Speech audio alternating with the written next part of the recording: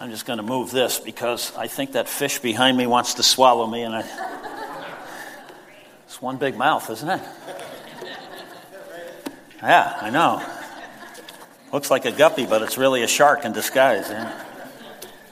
Hey, I see Ray and Jackie Boychu back from their honeymoon today. They just got married a couple weeks ago. Why don't you guys stand up so that people can congratulate you?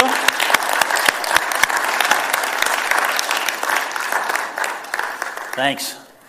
Now, I'm glad they're here this morning because I'd like to invite you to think with me about generous marriages this morning. Last week on Father's Day, we talked about generous families.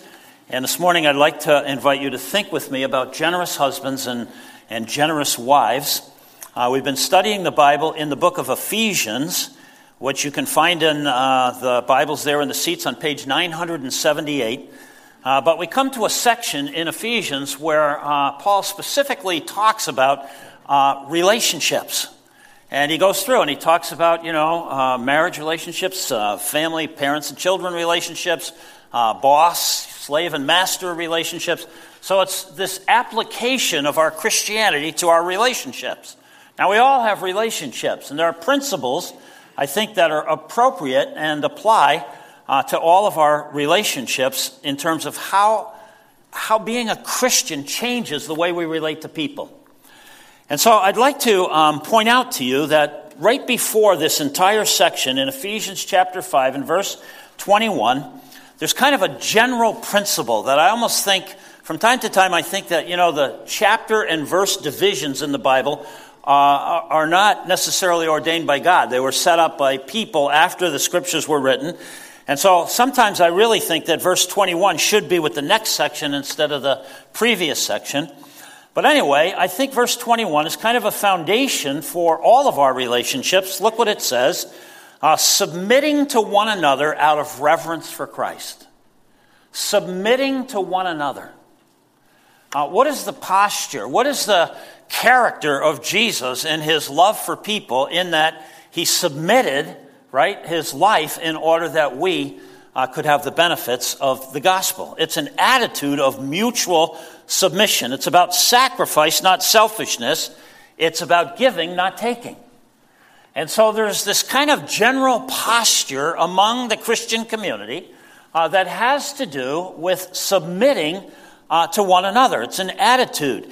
And please notice the second part of that verse says, submitting to one another out of reverence for Christ. Why do I submit to you? Because you're a better person than me? No. It's out of reverence for Christ and who I am in Christ. And it's important, I think, for us to understand that this attitude is rooted in our relationship with the Lord. And without that relationship with the Lord, this just doesn't work. And that's what we're seeing in our culture. All over the place, marriages just keep blowing out because in order to have the kind of relationship that God intended, it takes a relationship with God. And it's really the Spirit that gives us the understanding, God's Spirit, the understanding and the power that enables relationships as God intended them. And I would say exclusively so. If we back up in that passage to verse 18, we're told here, don't get drunk with wine, that's debauchery, but be filled with the Spirit. It's the Spirit that gives us the power to understand and to enact the kind of relationships that God originally intended. And it's so important to understand that because sometimes we get really frustrated with people who aren't believers and we say, well, what's wrong? Why can't you make this thing work? Well, God is the strength behind it. He's the power behind it, the enabler that enables us to have the fulfilling, happy, meaningful, harmonious relationships that God initially intended. God is the only one who can enable us to die to sin and come alive to righteousness, to do the right things. And when we entrust ourselves to Him, He does that. In James chapter 4, and I think the very first verse, James asks a great question. He says, look, what causes quarrels and what causes fights? What causes people to argue anyway? What causes people to not be able to get along with each other?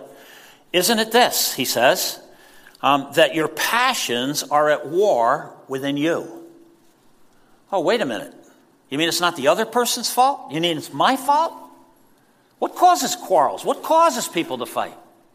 It's the passions that are at work inside of us that cause the problem. Hearts full of ourselves instead of the Spirit of God. That's the root of conflict. Notice in verse 5 of this passage in James, he asks another question. Do you suppose that it's to no purpose that the Scripture says God yearns jealously over the Spirit that He made to dwell in us? When we're full of ourselves instead of full of the Spirit, God yearns jealously, like I made my Spirit to live in you. Why won't you yield? Why won't you surrender? Why won't you be filled? Why won't you allow me to bless you? Why won't you yield to the Spirit that I've made to actually come and dwell inside of you?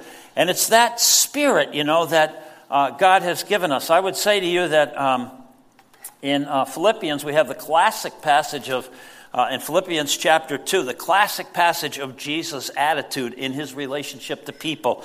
In Philippians chapter 2, verse 3, do nothing from rivalry or conceit, but in humility count others more significant than yourself.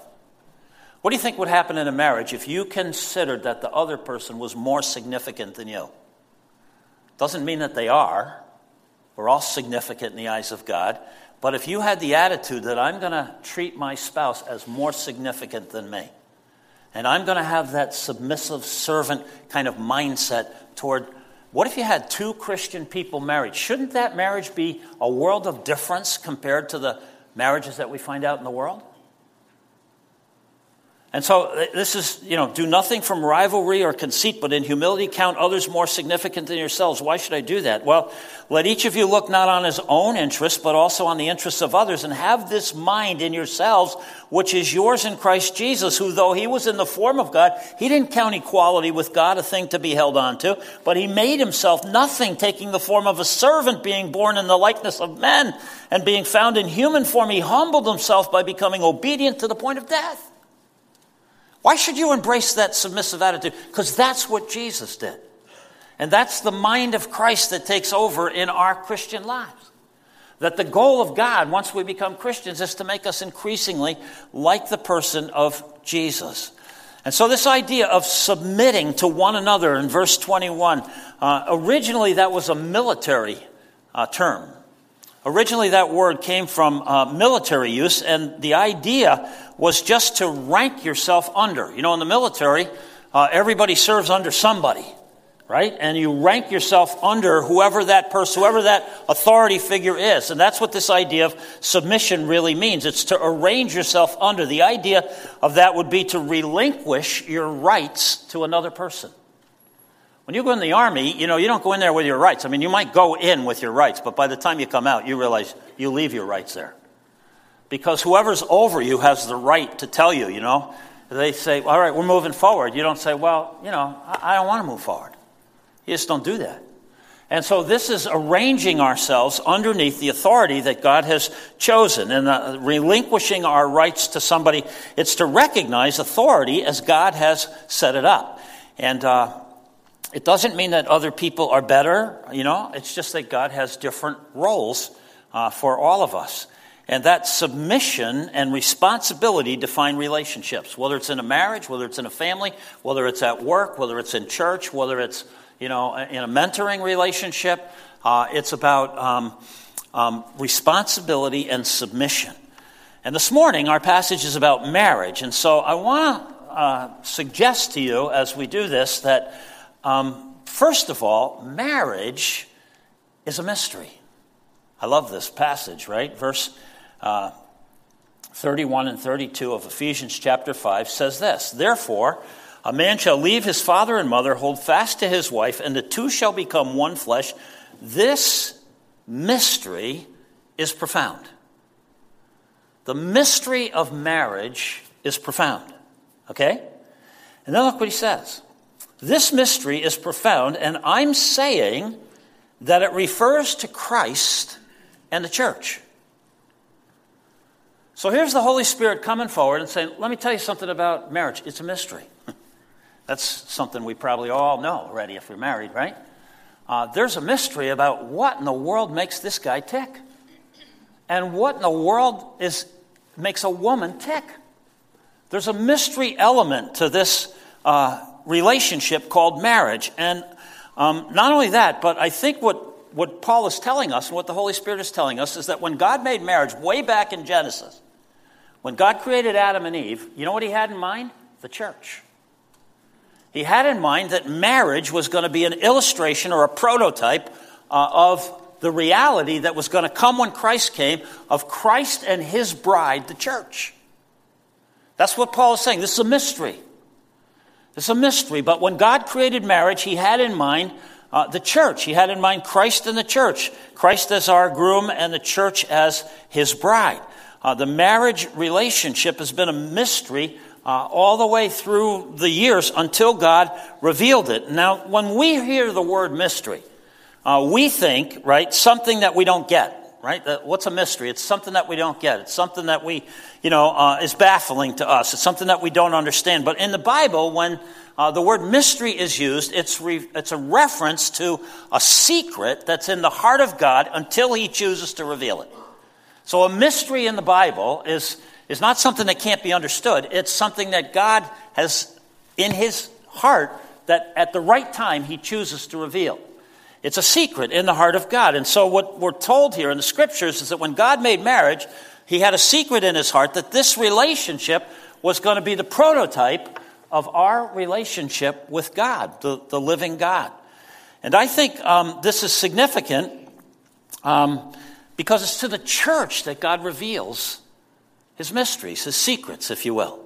And, once you know the secret of something, it changes the way you live, right? You're out of the dark and into the light. Your level of living goes up a whole grade when you know the secret behind things. And so when you think about it like that, if you turn to Ephesians chapter 1, verse 9 and 10, for example, notice, again, if a secret is something that's hidden in the heart of God until God chooses to reveal it, verse 9 and 10 says that God has made known to us the mystery of his will according to his purpose, which he set forth in Christ as a plan for the fullness of time to unite all things in Christ, things in heaven, things on earth. Let me tell you the secret of the future. Where's everything going? It's a mystery, but God has chosen to reveal it. Since Christ has come, the secret is this, that in the end, everything, heaven and earth are going to come together. Jesus is going to come back and rule on the earth. And there's all kinds of scripture that we could go through that support this. The New Jerusalem that's being created in heaven, which comes down and hovers over the old Jerusalem. And heaven and earth are going to come together. All things are going to be united in Christ. The only things that are going to survive are the things that are united to. There's all kinds of scripture that talk about this, but what Paul is saying here in Ephesians is God has made known the mystery, the secret, as to where the future is going. Once you know what's going to happen in the future, think about how it alters your life. If I know that this is what's coming in the future, I know that this is right on the other side, and this is going to be a part of the future, how great is that? Look in Ephesians chapter 3 and verses 2 and 3. Assuming that you've heard of the stewardship of God's grace that was given to me for you, how the mystery was made known to me by revelation, as I have already briefly written. The mystery of God's grace. Okay? It's a secret in the heart of God that's been in place since the beginning of time, but it hasn't been revealed until Christ came, and it's been revealed to the church. What's the secret, the mystery of God's grace? For a long time, and still today, many people who are not in on the secret really think that the way to be right with God is by being a good person instead of by grace. This secret of God's grace, of God treating us with undeserved favor instead of us trying to earn our way to God.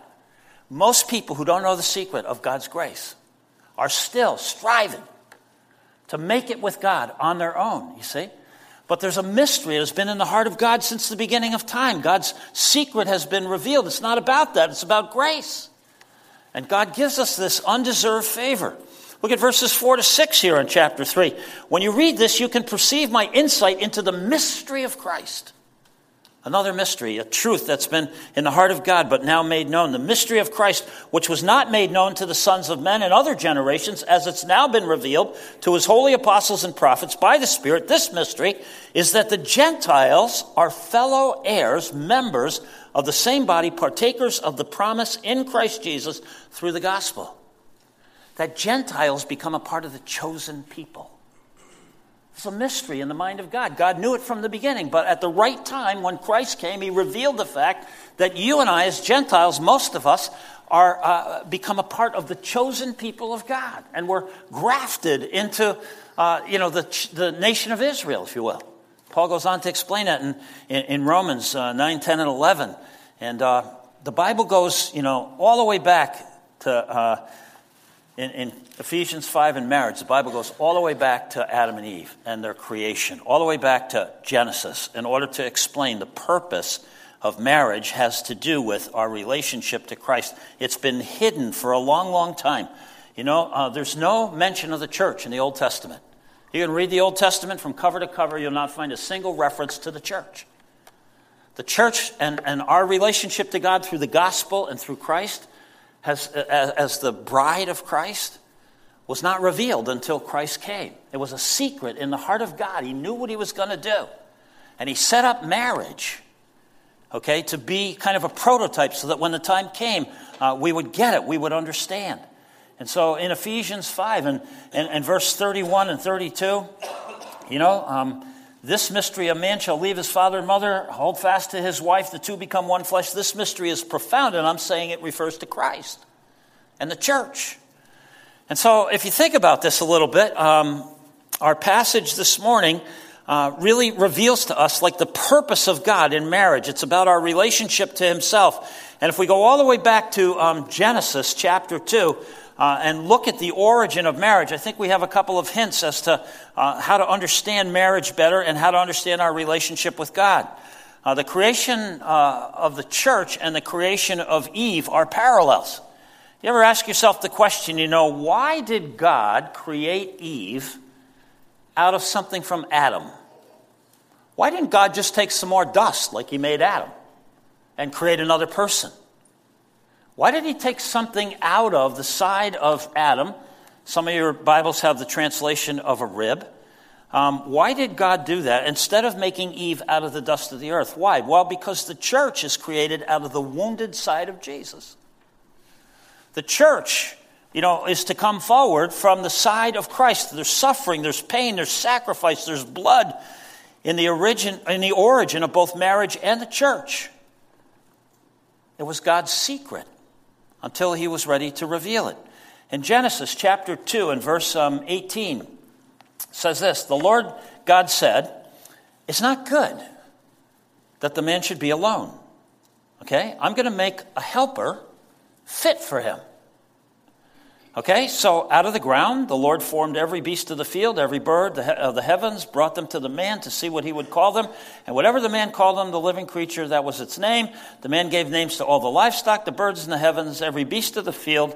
But for Adam, there was not found a helper fit for him. There was not found a helper fit for him. And so the Lord God caused a deep sleep to fall on the man. And while he slept, he took one of his ribs, closed up the place with flesh, and the rib that the Lord God had taken from the man he made into a woman and brought her to the man, and then the man said, wowee. Right?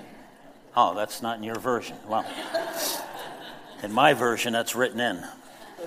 It's an interpretation of the Hebrew, right? Well, why did God make the church? Didn't God make the church for companionship? A bride, an eternal bride for his son? What is the church? And what is it really for? God is looking for a companion, right, for Adam, and he creates Eve. It's not good to be alone. Two are better than one. So God makes this companion suitable for Adam from his own flesh and blood. And isn't this why God made the church, to be the bride of Christ, to be this companion for eternity? God made this whole spectacular universe, right? And the whole creation, the sun, the moon, the stars, the planets, the galaxies, oceans teeming with life like we're in the middle of this morning, full of beauty, all the animals, flowers, microcosms, cells and atoms. But there was nothing in the entire creation that could return God's love to him. There was nothing in the entire creation that could think with God's thoughts. There was nothing in the entire creation that could respond to God in appropriate ways. And so what does the Bible say? God made a person, right? Chapter 1 and verse 26, 27. Then God said, let us make man in our image after our likeness. Let's have some companions who can return our love. And notice it's us. It's the Trinitarian God, right? Let's have a companion. Let's have somebody who can think like we think. Let's have an eternal bride. And so God created man in his own image. In the image of God, he created him, male and female. He created them. This synergy between a male and a female. This person that God creates that comes out of the side of Christ, called his bride. How fantastic are the parallels here. Isn't this why God made us, And somebody who could think, who could respond, made in the likeness of God. In Genesis chapter 2, twice in that passage I read, the Lord God said, it's not good for the man to be alone. I will make a, quote, helper. If you go back and research that word in the Hebrew language, that word has a nuance of a responder. A responder. I'm going to make a responder. I'm going to be the initiator, and God's going to create a responder. Just like he created Eve to be a responder to Adam, okay? And that's, the church is here to respond to the initiatives of God. A responder, a companion. In verse 20, the same thing. The man gave name to all the livestock and the birds and everything else, but there was not found a helper. There wasn't found a responder. There wasn't found a companion that God could embrace, okay? And so it's a great mystery. And Jesus, cherishes the church in Ephesians 5 because it's his own body. It's his body. The church is the body of Christ. We are the hands and the feet and the mouthpiece of Christ today. And we are one with him, and he is one with us. And a husband and wife are to be joined together as one. The two become one in both spirit and soul and body, right? There's no other relationship that can compare to our marriage relationship except our relationship with God, where there is this oneness in spirit and in soul and in body. The church is the bride of Christ. He's the head, and we are the body. And, he doesn't exist without us. We're one forever. If you think about it, there's no Savior without the saved. There's no head without the body. There's no shepherd without the sheep.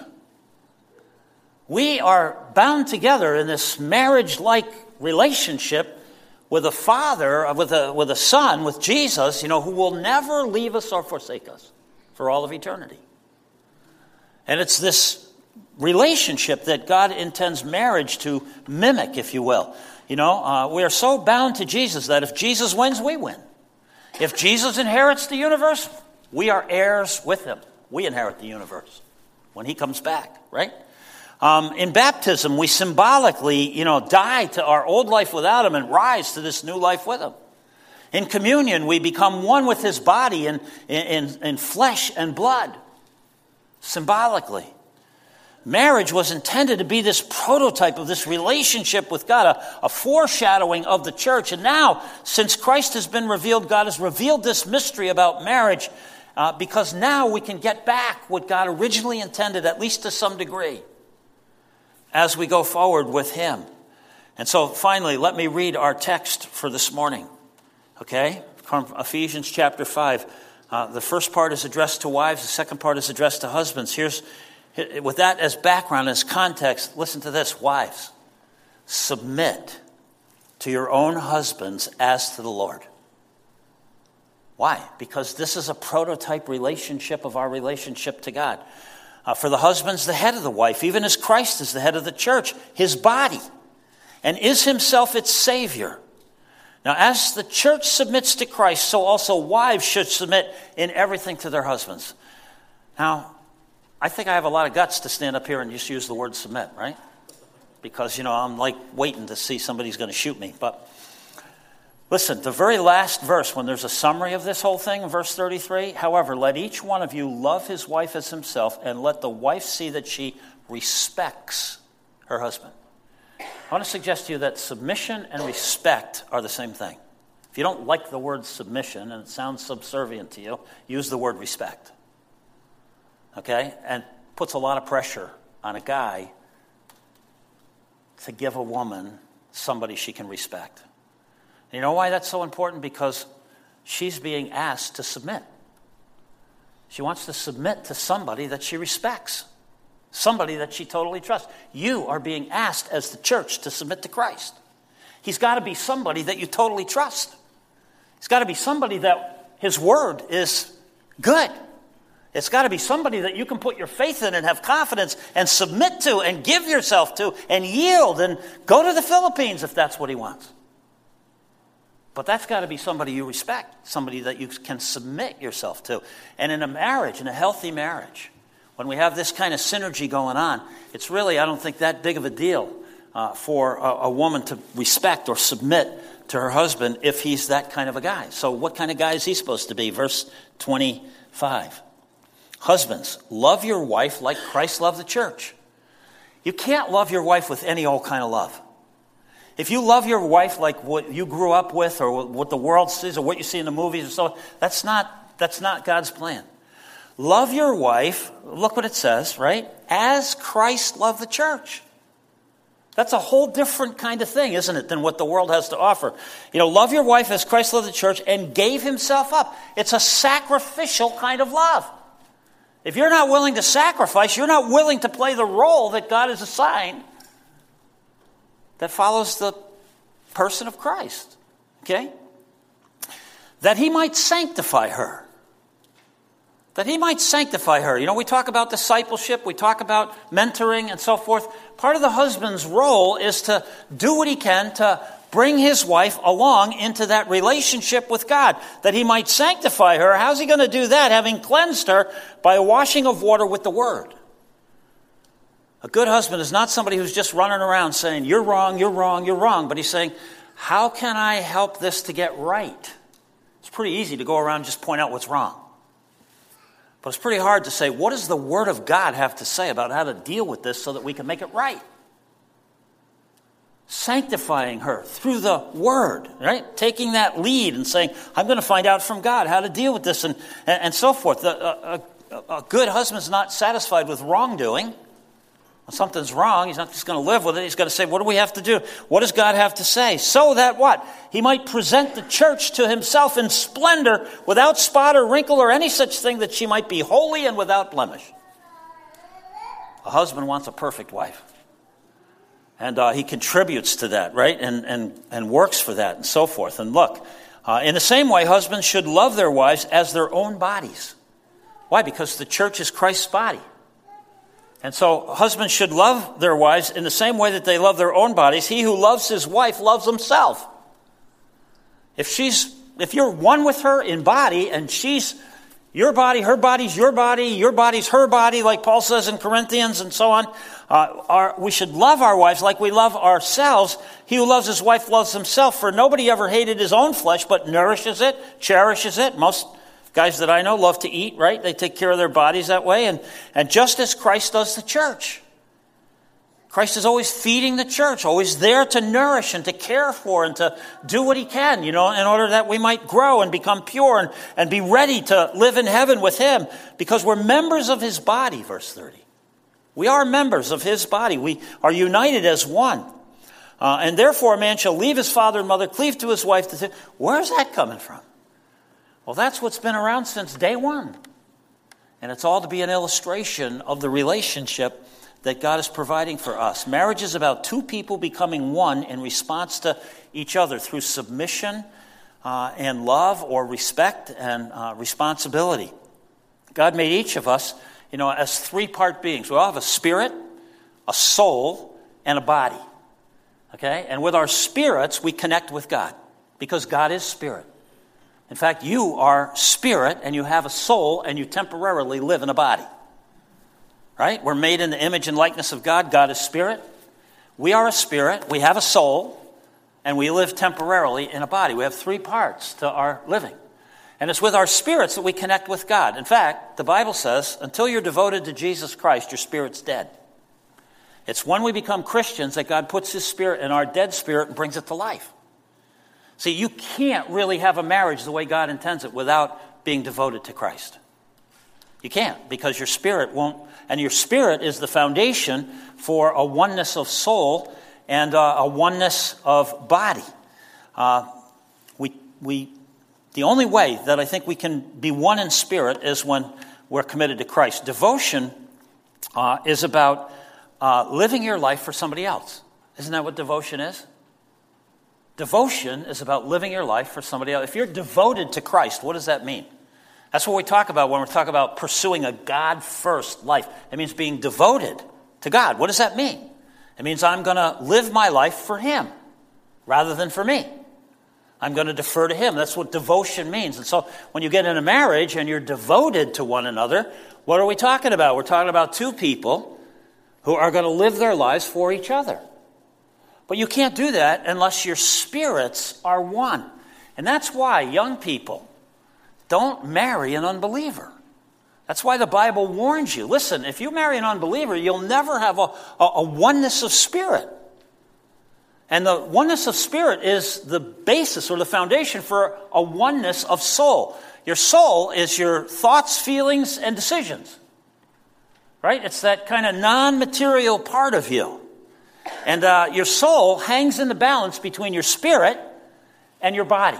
With our bodies, we connect to the world. What we hear, smell, see, touch, feel. Our bodies enable us to be connected to the world in which we live. But the Bible tells us that the small g God of this world has the influence over the world. And so our souls hang in the balance between our body connected to the world and our spirits connected to God. And your soul, your thoughts, feelings, and decisions will either be influenced by the Spirit of God or by the spirit of the God of this world. And so how you think, how you feel, the way you make decisions hangs in that balance between being connected to God and connected to the world. And in a marriage, when we have a oneness of spirit, we can begin to have a oneness of soul. We can start to think like each other. We can compromise. We can start to feel good about each other and so forth. And we can start to make decisions together instead of going in separate ways. But it's only by faith in Christ that spirit oneness comes about.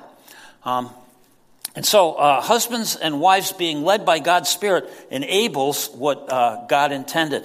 And that's why the Bible, I think, does warn us, don't get married to somebody who's not a believer. And I think it's, I've learned over the years, it's not just a believer, but a believer of the same caliber or the same level of discipleship. Because if you're a believer and you marry a brand new believer, you still got a long ways to go to get, up to the having that oneness of soul and that oneness of body. In James, in James chapter 4 and verse 12, it's kind of in the same section here about what causes conflict and problems and so forth. James says this: there's only one lawgiver.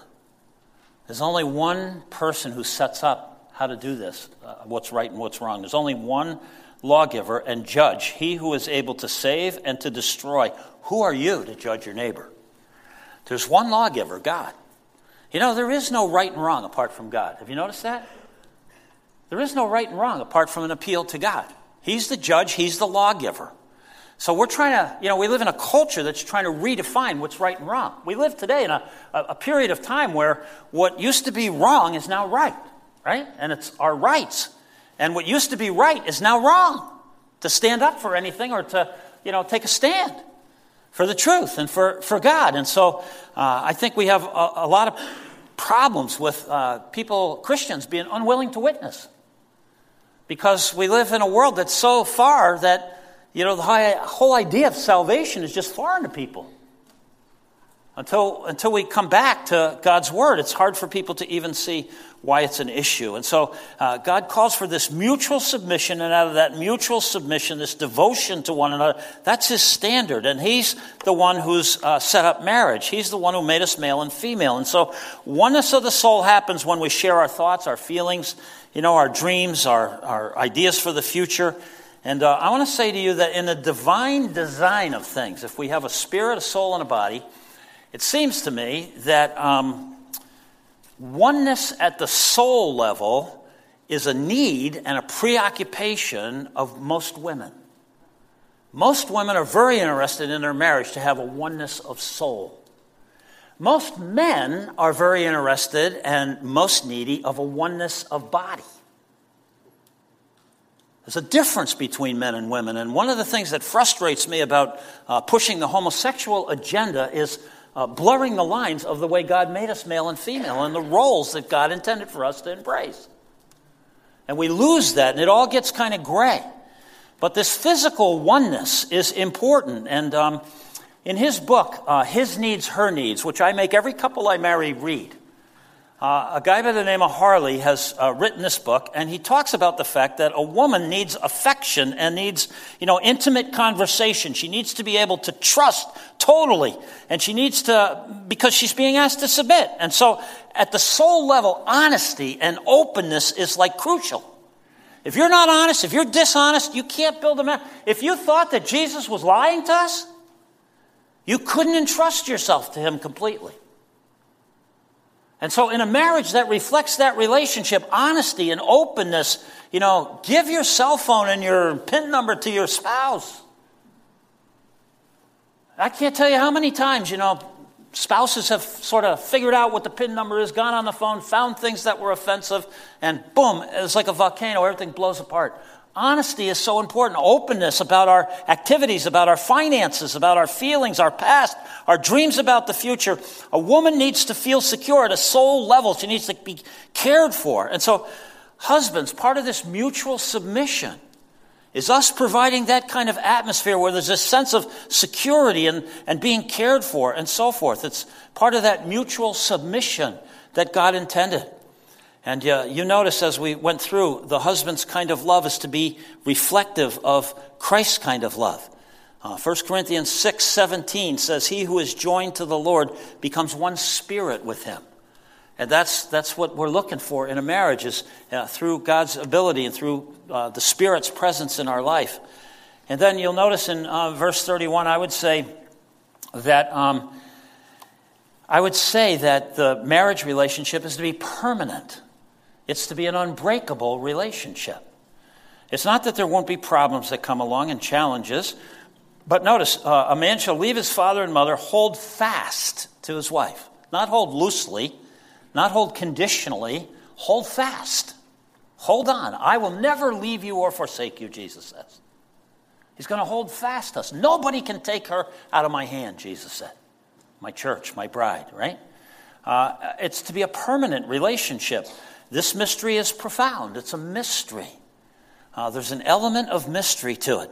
It was designed from the beginning to be a picture of life with God. And since Christ came, that possibility to retrieve or to restore what God intended in our marriages is possible. And so it's the church's privilege. It's the church that knows the secret that makes a marriage really work.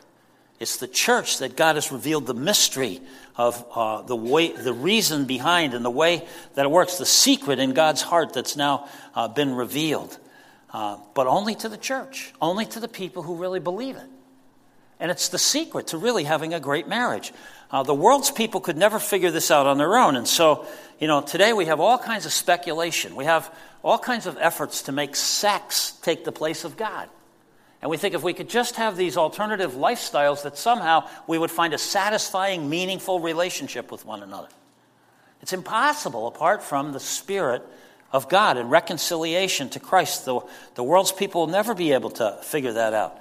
Listen, in the end, remember in Ephesians 1, verse 9 and 10, in the end, everything that's going to exist finds its coming together in Christ. And apart from Christ, nothing will exist. Apart from being properly related to Christ, that's the future that God has revealed for us. Your marriage is intended to be this living demonstration of our relationship with God, a relationship of complete faith and trust in Him as we experience, the unconditional, grace-filled, sacrificial love that God first gives us. Our response, our responsibility.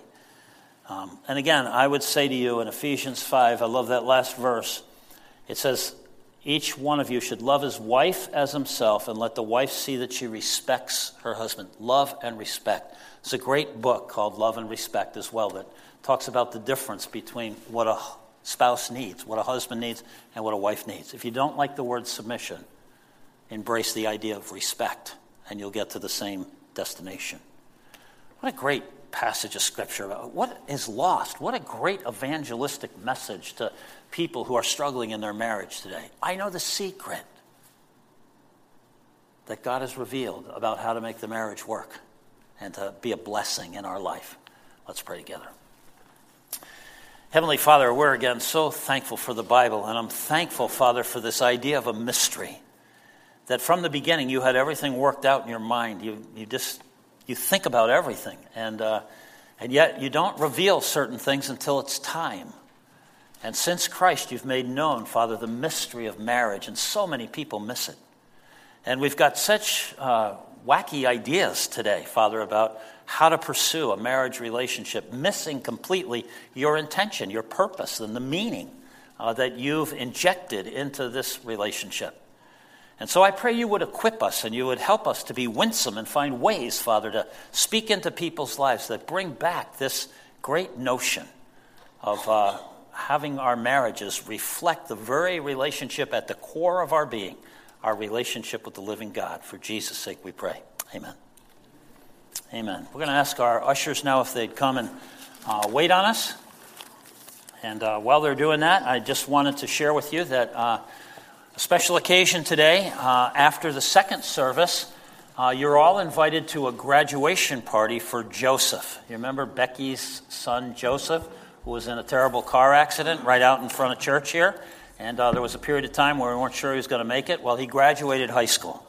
And it's a major accomplishment. So you're all invited after the second service to come on down to the gathering hall and, congratulate him and celebrate with him.